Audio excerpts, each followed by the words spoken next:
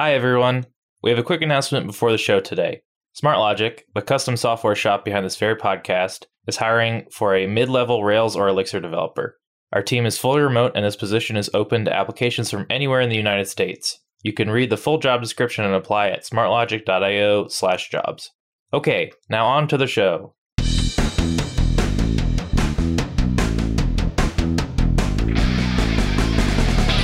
Welcome to Elixir Wizards, a podcast brought to you by SmartLogic, a custom web and mobile development shop based in Baltimore. My name is Alex Housand, and I'll be your host today. I'm joined by my co-host, Sundie Mien. Hey, Sundie. Hey. And my producer, Eric Ostrich. What's up, Eric? Not much. Not much. Same here. The season's theme is Beam Magic, and we're joined today by special guest, Maxime Fedorov. Hi, Maxime. Good day. It's great to have you on. We've been wanting to chat with you for a while. To jump in, how did you get into programming? What was your path like? I think it all started with a programmable calculator produced, I think, in Soviet Union. If memory serves me well, that was Electronica MK61 or something. I think it's got 105 steps to write a program and like 15 registers to store your data. I was likely to be 11 years old, and even at that age, I managed to make some sort of a calculator game. It wasn't a computer game, it was a calculator game.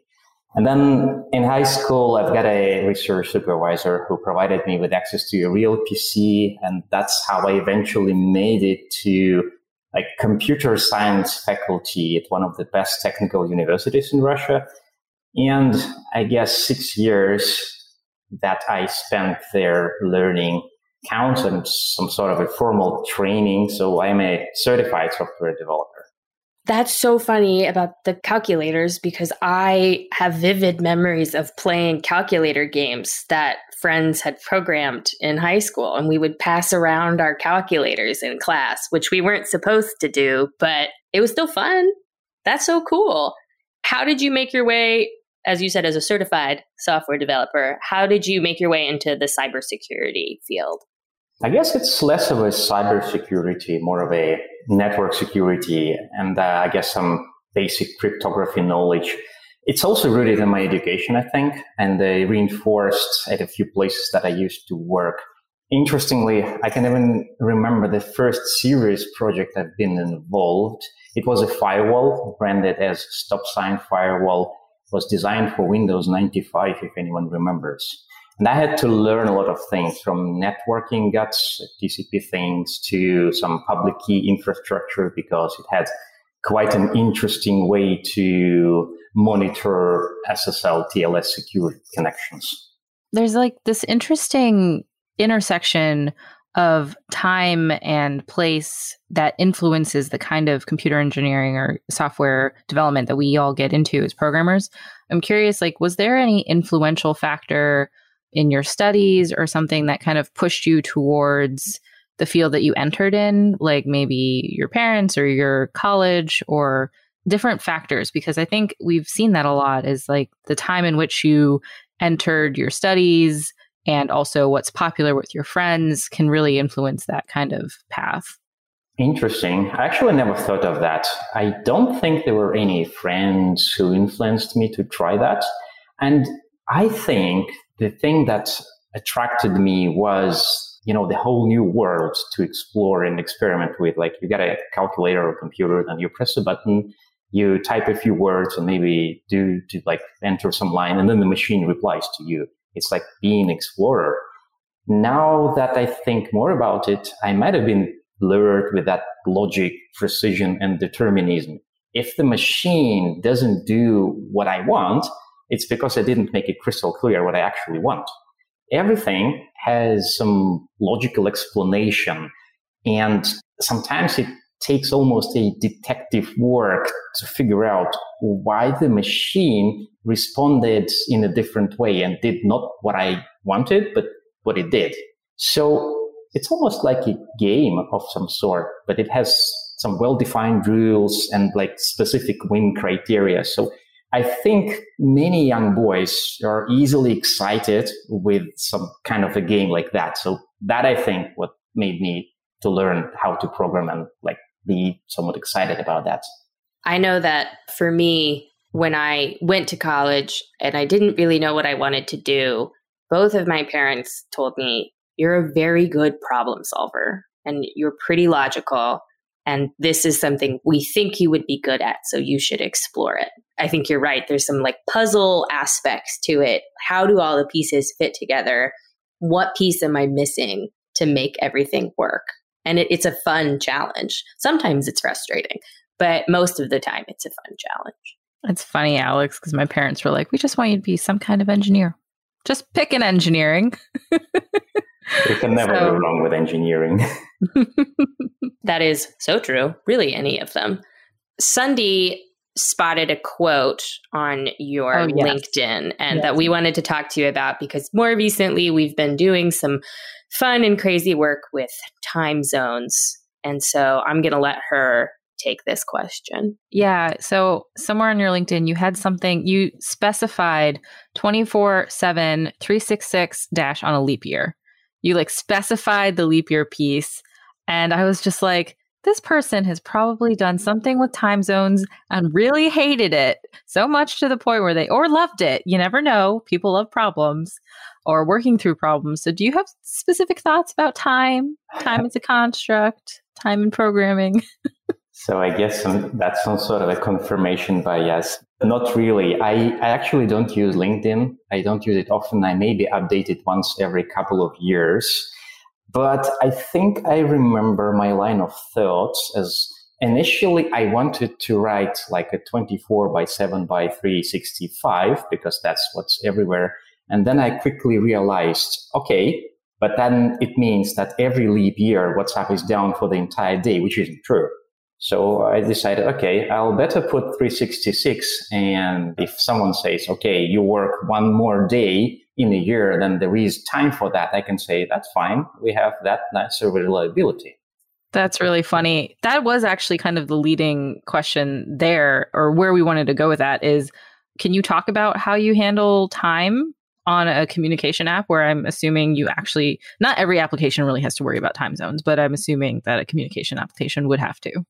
I would probably say that Erlang and OTP does most of the work for us. It has enough facilities to work with time. And to be honest, sometimes I think it has too many facilities, especially when looking at the diagram that says how the monotonic time works, how the OS system time works, how the wall clock time works, and then how the beam time works, which is all different ways to understand the time.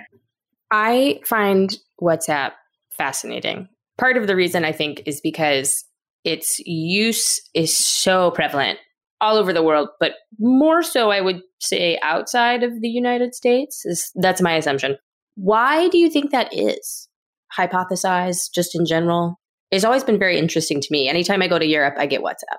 I re-download it, but I don't really use it at home. Do you have any thoughts on that? I do. So first, I can definitely tell that it is just the best messaging application. So that's just true. And that's why I think it is used everywhere in the world. But I think one of the most contributing factor was the specific focus on simplicity, reliability, and security of the application that attracted many people. WhatsApp works everywhere and works reliably. Even if you have a really cheap, a really simple Kaios geophone in India, it works just as good as if you have the newest modern iPhone. You can still use all of the features that you want to.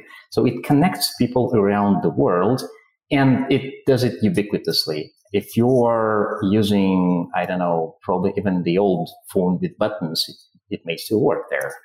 Yeah, I definitely think you're correct. The times I've used it, the seamless connection to people is delightful. And the ease of communicating with people across country, continent boundaries is much easier on something like WhatsApp than it is just on iMessage. I've personally found that. You spoke to this a minute ago, but how do you use Erlang at WhatsApp?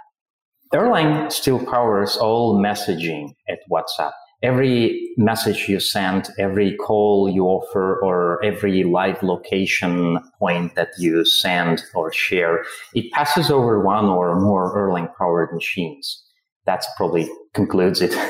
Were you at WhatsApp for the decision process of when Erlang was chosen? No, I joined later. And in fact, I joined after the acquisition had already happened. I wasn't aware of that. And to be honest, when I was interviewing at WhatsApp, I really didn't know much about WhatsApp or Facebook or the relation between the two. And it's weird, but I wasn't a WhatsApp user at that time. That's fair. I mean, when you're interviewing somewhere, that doesn't necessarily mean you have to use the thing. And sometimes I think only once in my life have I worked at a company where people who weren't in the software industry or just like anybody on the street that I walked into and I was like, I work at this place. It's like, oh, I've heard of that place. I've been there for that product. So that's fair. Are you a WhatsApp user now for yourself or not just for testing? Oh, yes. Now I am a really big user. It's probably one of the first times in my life where I am one of the, I guess, the biggest and the most happy user of the software that I'm working on. Yeah, it's always fun when you can really enjoy your work. It's very rewarding, but also just interesting. And sometimes, you're really immersed in it when you can turn the developer part of your brain off and just sort of use it as a user. So it's always fun. So you said you weren't there when Erlang was picked. Do you know anything about the decision, though? Like, did you hear about the history or why that was picked as the language to work on the app in? I wasn't there when it actually happened, but I think I understand the rationale and the reasoning behind that choice. It's quite simple. Erlang is a tool that is built for the purpose, the telecommunications and signaling in telecom networks. So Erlang is designed for real-time communications. And even the virtual machine that powers Erlang, that's called Beam, it implements a very nice way to work with highly concurrent code, which is what we have when millions or billions of users are sending messages concurrently to each other. So the language and ecosystem fits well the problem space we are working in. I actually remember Brian Acton saying, if we only had a single roadblock or a hurdle, we might have abandoned Erlang, but luckily that has never happened. So that, I think, explains how smooth was our experience with Erlang. And I think another reason, it's no secret that eJabber XMPP server was first chosen to power WhatsApp for its ability to easily scale over multiple machines. While I think there is not a single line of code left since the original incarnation, I guess that was also a good decision that allowed engineers to focus, which is the most important word for WhatsApp, on what was important instead of battling over language choices or framework or specific server implementation or something like that. I do have to ask, just because we are in the Elixir Wizards, and it'd be remiss if I didn't take this opportunity to ask, have you explored Elixir at all for any small part of the application or migrating some of the code over or considered it? Any thoughts? Personally, as a developer, I obviously tried Elixir and I worked with it a little bit, but as a company representative, I would say that introducing a new language at this scale is a very serious choice because it means a lot of investment and it also leads to fragmentation and therefore it has to be justified seriously. Therefore, even though we do have some amount of engineers that would be happy to work because they have some prior Elixir experience, they would be happy to produce code and code their services in Elixir. We currently do not support and do not yet have any plans to introduce Elixir at this scale. Yeah, very understandable. It's something that we talked a lot in our season about adopting Elixir, is how companies with larger code bases that they might need to really change the way that their entire code is structured and their team is structured to accommodate new languages, any new language really. And you don't want to, I think Eric would attest to this, you don't want to just change it all for the hot new thing, right? So got to do what's right for the team. Alex, did you have something you wanted to add there?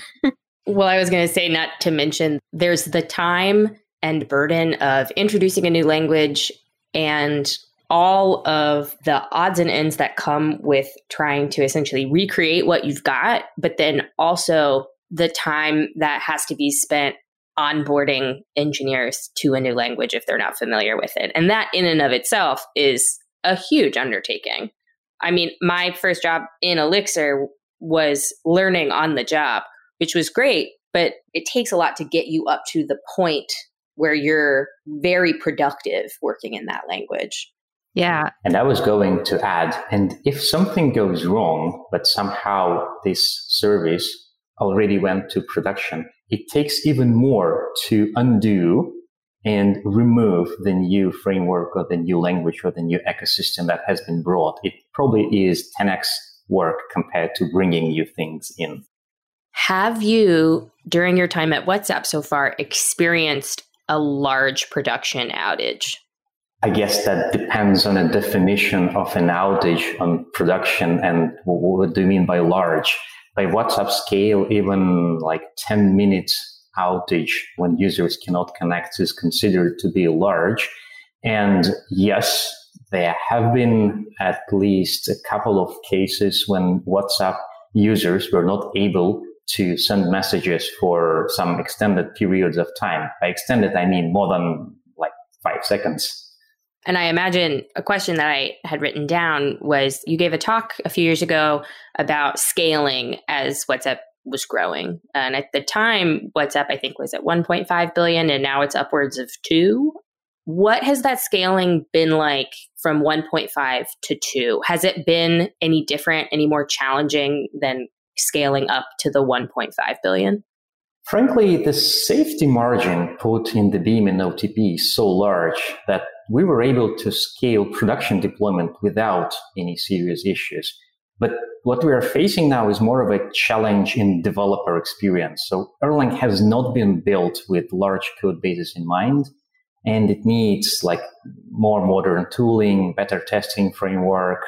But that's, I guess, something that is on us to contribute, because we are probably one of the largest users of that language. Are there any internal plans for the WhatsApp engineering team to start those contributions? I would probably put it this way. So there were previous mentions of WhatsApp fork of Erlang and WhatsApp fork of OTP and some dark magic associated with it. And probably there were some talks about it 5 to 7 years ago. And no longer you hear those talks because WhatsApp has already contributed quite a number of improvements to OTP. And yes, we do plan to work with the community to contribute even more changes and improvements, and not necessarily to the language, but also to the ecosystem, to the infrastructure. And we also support Erlang Ecosystem Foundation. Even though it has Erlang in its name, it's actually the Beam Ecosystem Foundation, including all languages. That means Elixir and other languages as well. Yeah, I think we discovered earlier this season, we actually weren't sure. We didn't know how many languages run on the Beam. I think it's something like 35. Eric can correct me if I'm wrong, but I did not know that. I knew there had to be more than Elixir, but I didn't really think that it was in the 30s. Are you using pure Erlang on most of WhatsApp, or sorry, did you just say that you are using some kind of abstraction? Or we are using Erlang in its purity, I guess. Okay. We do have a number of core level libraries that we use throughout the entire WhatsApp, but it's Erlang as it is. Cool. And is there something very specifically that Erlang does that makes your job easier? It could be like something, a quality of the Beam that makes it the perfect fit for WhatsApp or something like that.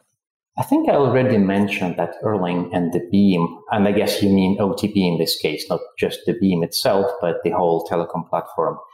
It's just a tool that is built for a purpose, and it just works.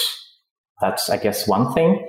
But I would probably say that simplicity is the most important trait of an Erlang as a language, of an OTP as a platform, of a Beam as a VM.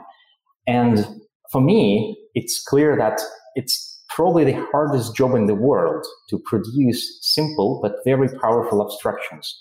Beam VM developers are very good at that. Like, they allow us to build everything on top of that, and building on top is a breeze.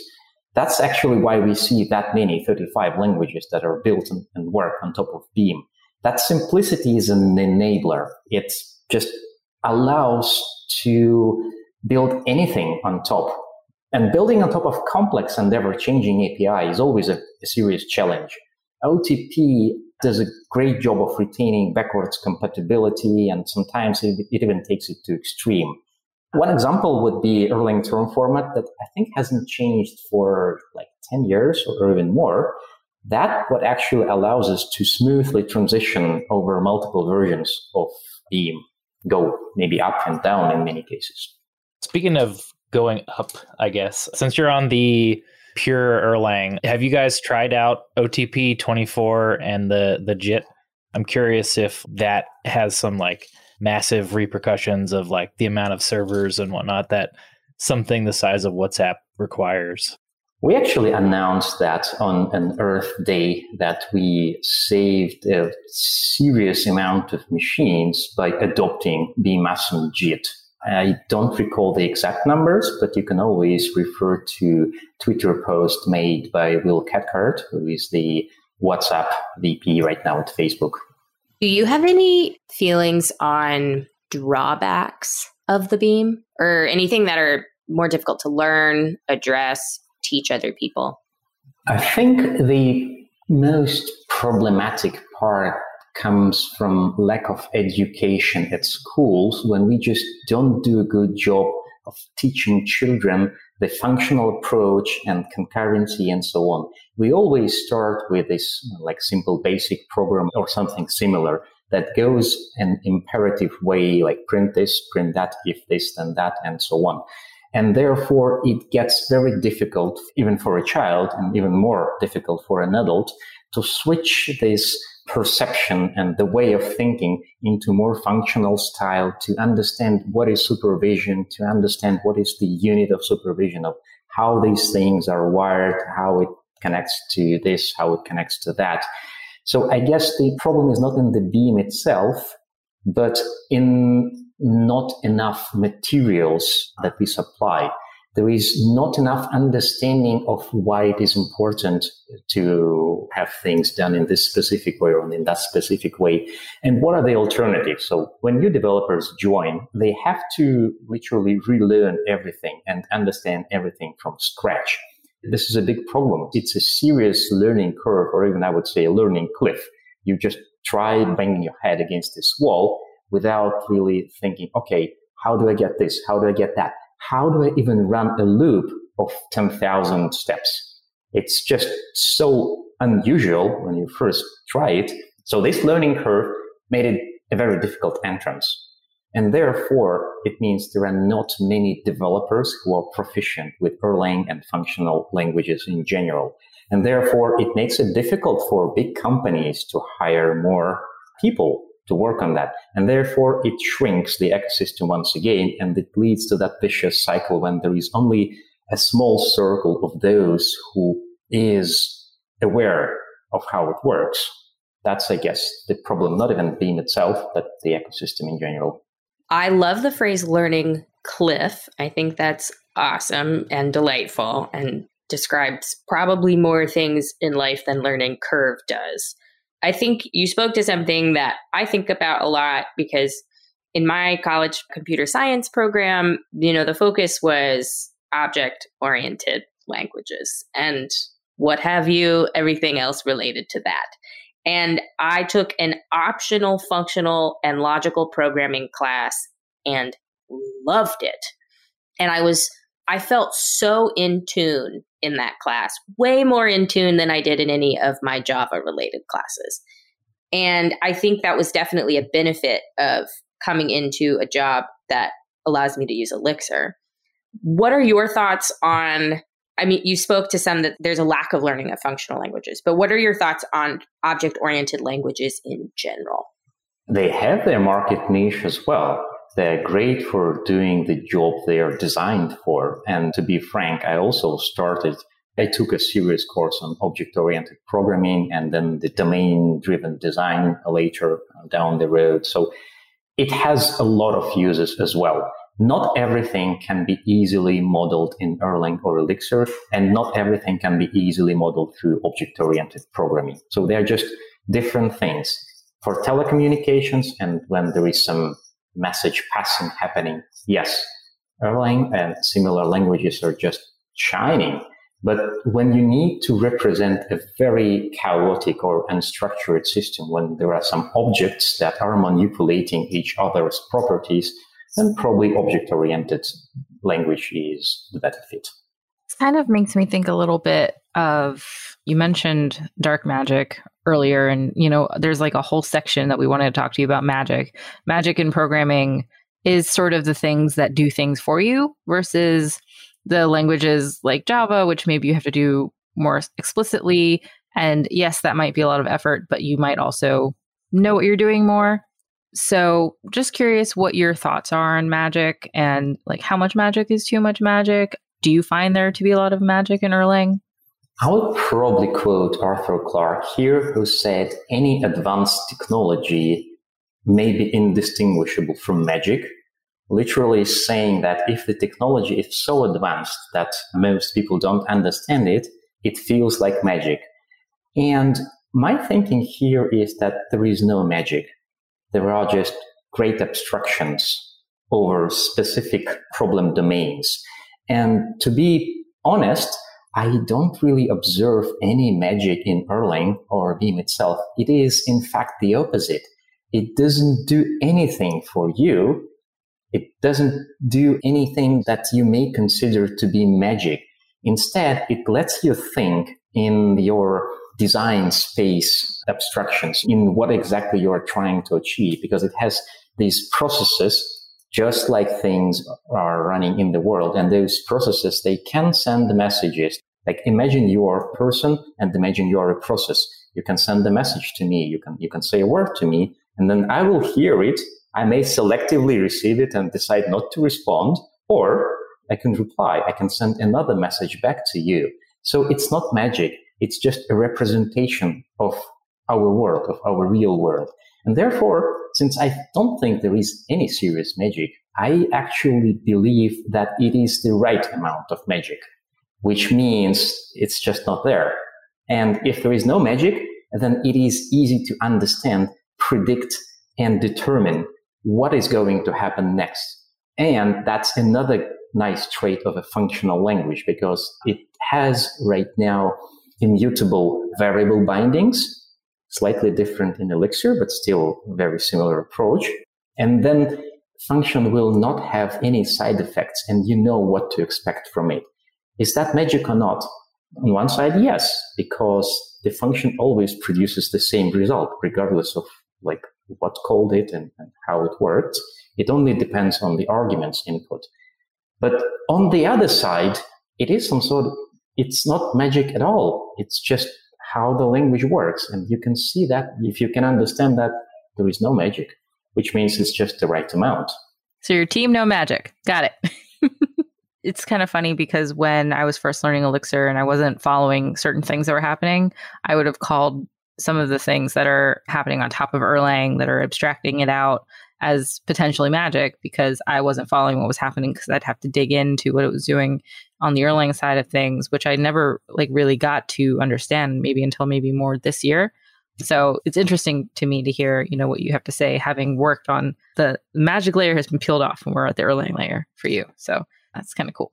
There's also this, I guess, the more work that I do, the more that I experience, the more that I learn about, the more that some of that hidden magic gets peeled away. I still have moments working and experiencing things, as a customer or as an end user, where I think to myself, wow, that's incredible. But when you can work on something and then kind of peel off layers and take it apart and understand what's happening, it's very cool. It's a very enlightening experience to learn how everything is working together. Every time I have this, oh, that's how it works moments, I immediately realize, well, these guys definitely knew what they were doing when they started Erlang, when they decided to write it the way it works, when they designed the language, designed the syntax, designed the design at all. We call those aha moments. Did you have a particular aha moment around Erlang when you were first learning it? When I was first learning it, the eureka moment was, oh, that's how I make it run 1,000 times. That's how I make a loop in Erlang. Which is something, as somebody who works in Elixir, I don't know how to do. So as somebody who wants to learn more about Erlang, what are some good starting resources that you think people should look into? I would probably start with a few books that are available. The one that's reasonably old but still very actual is Fred Hubbard's book, Learn You Some Erlang, and maybe one more modern book, which is, I think, Adopting Erlang, which also has a few bits about Elixir as well. But it's a great book in general. Of course, if you want to dive deeper, then you might want to look at Joe Armstrong Thesis, which is just one of the best write-ups about Erlang itself, the design, the concurrency design, the supervision, and everything else. And in addition, if you really, really want to understand how the virtual machine works, there is the Beam book by Eric Steinman, which is another great example of what a good Erlang ecosystem developer should know about the Beam itself and the virtual machine and the ecosystem in general. I love that you mentioned a thesis paper. I'm the daughter of an academic who's actually here with me right now. She's in my house. And so there's something very overwhelming about seeing thesis papers and dissertations. But I love that you brought one up because they can be really incredible if you really can dive into them. But they can be long and hefty. Have you ever written a thesis paper? What was your college experience like learning? College experiences are so different across the world, right? You know, a very traditional 4-year degree is what I have. What was your experience like? And also, where in the world did you go to college? Because you're not in the US, right? I don't think we actually covered where you currently are. Currently, I am in the US, even though I thought, okay, that will be just like a few years journey and then I'll get back to Australia. But yeah, I'm still here. But I did learn in Russia and Moscow State Technical University there. And my thesis was also, reasonably long, not like Joel's thesis, which is like a real book of like 400 pages or so. Mine was shorter, and it was more about, interestingly, there was a work on spam filtering algorithms, spam classification, email classification, some, again, security-related things, some cryptography bits there as well. That's, again, explains a little bit of my networking security background. It was not as exciting read as Joyce, and I think by now it's completely outdated and the algorithms presented there are no longer useful because they have been superseded by many other papers, unlike Joyce, which is still very valid and it's still very nice and still readable and still stands. Maybe it will stand even when my children will be learning computer science. I also have this theory that the next generation of kids will all know programming to some extent, just like a little bit, because of just the way the world is right now. It should be an interesting time to see. I'm excited for it. But I've also been personally really interested in this last question around WhatsApp. Do you have a favorite project that you worked on or something that you contributed to in your time at WhatsApp? I would say that I'm really proud of scaling WhatsApp server to accommodate the needs of all our users. Now it's more than 2 billion. It's been my job, I think my passion as well, and my achievement too. I guess it was a combination of performance tuning, and here actually this is where I want to say thanks to Lucas Larsson and OTP team for bringing Beam Awesome. That was a great achievement. But the second component to performance is scalability, which means ability to bring more computer power in. And now it's achieved through resource and then service discovery with PG, process groups, which has now replaced PG2 in OTP as well. I'm proud to be the author, and I guess that's probably one of my favorite projects which has been shared with the community. How long did that scaling work take? If you speak of just scaling, it's ongoing work. It's never done. It's always just 1% complete. We are bringing more features, bringing more users, and therefore either bringing more servers or making existing servers more efficient. But if you mean just PG itself, I took so many iterations trying to improve existing PG2 that by the time when I realized, okay, this no longer works, I need to take a very different approach. And then it took me probably just 1 month or even less to write a very simplistic, and it turned to be the best implementations that I could ever make. And very successful and incredibly impactful, which is incredible. Does WhatsApp have any projections for when you'll hit the 3 billion user mark? That question is probably better to ask data scientists, which I am not. Those people, talk about magic. Some wizardry going on in the data science world. Running some fun functions. The Sunday and I used to work together, and all of the data scientists were women, and we called them the data ladies. So shout out to the data ladies who taught us some things Most about data science. Yeah. All the SQL I know is because of our data ladies. I do want to ask you a fun question. Maybe not even a question. But earlier, before we were recording, you mentioned motorcycles. And I am intrigued how you got into motorcycles. What's your preferred motorcycle style? I obviously don't ride motorcycles because that was a weird question. My grandpa rode Harleys. I know that much. How did you get into it? I think I always wanted to. Maybe this is just one of the dangerous things that every boy and every man wants to try eventually. In Australia, I've got a job with an office that was in one of the central districts, and there was absolutely no parking for a car. And I lived slightly further away from the railway station, so it wasn't very comfortable to use any public transportation system or anything like that. And I thought, okay, there are traffic jams, there is no parking space, so what do I do? And then I realized, okay, there are motorcycles. I can probably try one.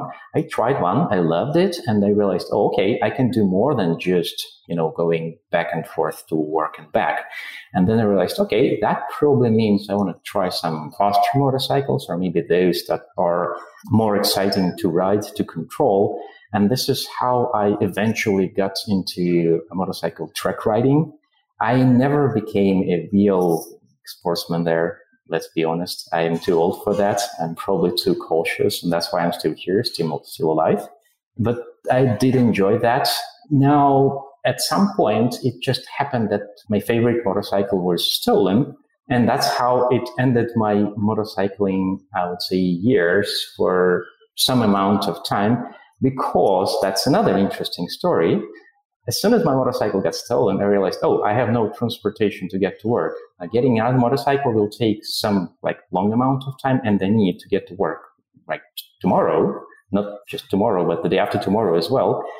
And I thought, okay, I saw a lot of people riding bicycles, and that's how I got into even more dangerous sport, which is cycling, just cycling without any motors. It turned to be more dangerous because every time I realized, okay, I am doing 60 kilometers per hour downhill, and I don't have any protection except for this tiny flimsy helmet on my head. Well, and as a bicyclist up against a car, the car is going to win every time. I'm so sorry your motorcycle got stolen. That's so terrible. I've got another one, but by that time, it didn't really matter. Yeah, I wanted to say that I didn't have a motorcycle, but I had a moped in college, and it was stolen, and it was very, very, very sad. And also had some funny stories that resulted in me having to deal with that years and years later. But anyways. I would also say caution is a good thing, but you're never too old. You can do anything you want to at any point in your life. So age is just a number, I believe is what people like to say. But also caution is a good thing. Like wear a helmet, all of that, Yeah, that's why I've got another motorcycle now. Maxime, do you have any final plugs or asks for our listeners? I don't think I have any other than to say thank you for listening. Thank you for having me, and thank you for having these conversations. That was a blast, I think, and I enjoyed that a lot. That's so great to hear. It was great to have you. Before we close out the show, we'd like to share another quick mini feature interview, a brief segment where we showcase someone from the community at a company using Elixir in production and how they're using Elixir. Hope you enjoy it. Hello, and welcome to the mini feature segment of Elixir Wizards. My name is Alex Housand, and today we're speaking with David Hardwick, VP of Engineering at Stored. Welcome to the podcast, David. Thank you, Alex. It's great to have you. Just to jump right in, how did you get started in programming? Well, I've been doing programming in this space, I'd say, for about 25 years now. The first 15 years I was doing consulting, custom application development, whatever the requirements were for that single customer. And the last 10 years have been in product, been working with a lot of different languages. And I'd say for the last 12 years or now, I've been more in the coach role, engineering manager, lead positions. Last company, I was the CTO at Better Cloud. We started from 0 folks. We grew to 300 people, about 100 people within the technology org over about 7.5 years. Pretty exciting. And then now I'm at Stewart. I've been here about 2 years, and the engineering team has gone from 9 people to 50 in that time. So also a lot of growth. So it's been very challenging and enjoyable. Do you enjoy that growth period? Is that one of your favorite parts? Coming into a company, they've small amounts of people, and then growing it out to be a more fully fledgling team. Yeah, I mean, it's depending on the rate of growth, it can be quite exhausting. I mean, it is a lot of work to find talented engineers these days. And we do a lot of outreach. I personally do a lot of outreach myself on LinkedIn to try to get candidates interested. And so it takes a lot of time to find great people. But it is fun. When a company is growing, there are more opportunities for personal growth or personal challenges. You get to see people's careers grow, sometimes faster than they were expecting. So that part is fun and is exciting. Yeah, you said something depending on the pace and also I think the direction of growth. You always want to have like an end goal in mind when you're growing, not just filling and growing because you can, I guess. How did you find your way into the Elixir space? Yeah, so at the current company, we were at a stage where our MVP product, the first product for our customers, it was starting to buckle under the weight of its own tech debt. And we just couldn't meet the needs of the customers as they started to ask for more complex integrations with our platform. And it became clear that we needed to rebuild. So that was an opportunity for us to also look at another language. So we were doing Ruby on Rails on Heroku. I had a lot of experience with Google Cloud Platform, and so I wanted to move over to Google Cloud Platform. The CTO took it on his responsibility in terms of figuring out what would be that next language if we decided to choose another one. So he looked at a number of different languages, and after about 2 or so weeks of doing some proof of concepts and hands-on coding with a couple different languages, collaborating with some of the engineering team members, he decided on Elixir. He thought that it would provide us certain benefits because my understanding is that one of the creator of Elixir came from the Ruby on Rails community. And since we had a lot of Ruby on Rails developers, there were certain developer affordances that made that a slightly easier on-ramp into that language. It also would provide us opportunities if we needed to do certain things that were native devices or machinery within a warehouse that we could still work within the same language. So we saw a lot of versatility there. And so off we went. We had one engineer that worked with it, never professionally, and we got going. And it was actually one of the highlights of my time so far here at Stewart. In 2.5 months, we built a system with 9 engineers, starting at 9 engineers. We grew 138% the size of that engineering org in that same time frame. We built an Elixir application. We didn't have a UI, but that it could take orders in from ERP systems, send them over to warehouses. We could get the receipts from the warehouses. We did this for both inbound orders and outbound orders. And we did it all in 2.5 months. And it was just shocking that we were able to move that fast and learn it that quickly and be that successful. Yeah, 2.5 months is speedy. Wow, that's pretty incredible, honestly. How do the engineers like working in Elixir? It's a smaller community space. I know when I first started working in it, I had never heard of it before. So yeah, I mean, what's everybody's take on it? This is something that I like to pay attention to, just developer sentiment. Are they happy? Because if it's that hard to hire folks, obviously you don't want to lose them because they don't enjoy the environment or the language that they're working with. And there was even a time where we considered, hey, if it's this hard to hire folks that have Elixir experience, should we go back to Ruby on Rails? And it was really just a thought that the CEO had and something we had to consider at least. And it was refreshing to see the engineers that were years on Ruby on Rails saying, no, that's not what we should do.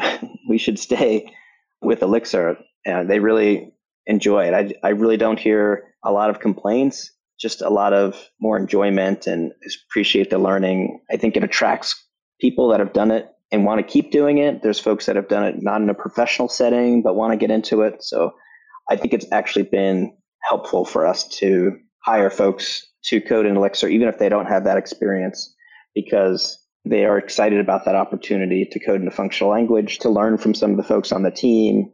We actually had one of the folks that set up ElixirSchool.com joined us recently. And so we have a lot of talented people on the team and a really strong learning environment that I'm really glad we made the choice. That's awesome. It's always nice to enjoy what you're doing. And I'm sure for you as a VP of engineering, you want your engineers to be happy. So it's delightful to know that they are. You spoke a minute ago about some of the things that your new Elixir application was able to do, and you mentioned ERP systems. But could you just take a step back and give us like a quick elevator pitch for what Stored is? Yeah, so Stored is building the cloud supply chain. And so what that means is we want companies that sell products to focus on that, delighting their customers, coming up with product ideas, selling it to them. They can sell it through multiple channels, e-commerce, direct with their sales team, and through marketplaces like Walmart or Amazon. We integrate with all those platforms. We'll put all your orders in one place. We handle all of the inventory, all of the storage. We handle the shipping, whether or not it goes out of the warehouse on a box in a parcel, a UPS or FedEx truck, or if it goes out on a freight truck because you're ordering pallets of materials for your B2B customers, and return. So you just pay us what you use each month and we take care of the rest, just like cloud computing. That's really cool. I know that there's a lot to that I'm sure we could speak about for a very long time, about the ins and outs of shipping and warehouse storage, because I'm sure that's just a lot of moving pieces all at once. But that's really cool. I think about that a lot whenever I order a package, about like, where is it coming from? I want to end on a fun question. If you were not a software engineer, what would you be? I would be a leadership coach. I say that because in my growth in my previous company, I was managing 12 engineers, 20 engineers, 40 engineers, et cetera. And some of the things I was doing when we were, say, 12 engineers versus when we were 40 were not as productive anymore. And we got some feedback, and I realized that I was not having the impact that I wanted to have. And so I got an executive coach to help me, which I was very thankful for. And I got a lot out of it and made a profound impact on my career. And it's something that I wanted to study more on. And so I actually got approval from the company to get my coaching certificate so I could fully understand the breadth of that domain and other behaviors that I probably needed to work on, not just the ones that we had time to work on with the coach that I had for the year that I had it. So that's something that I would really like to pay it forward because it had such a big impact. I kind of think of it as personal financial training. We don't really have any of that in high school or in college. It's just sort of like, here's a credit card, here's money. And we learn by mistakes, a lot of times the hard way, I guess, in that particular area. And I see the same thing happening, I think, with a lot of engineers that go into management where they're not really provided much support. And there's some folks that wind up going back. And I would love to help them continue to go forward. I love that answer. I think it's important for people to remember that your managers are also people, and management doesn't necessarily come naturally. And so I think looking like deep within inside yourself and wanting to better that set of skills is a really lovely thing, and wanting to pass it on. I think that's lovely. David, thank you so much for joining. It was delightful to talk to you.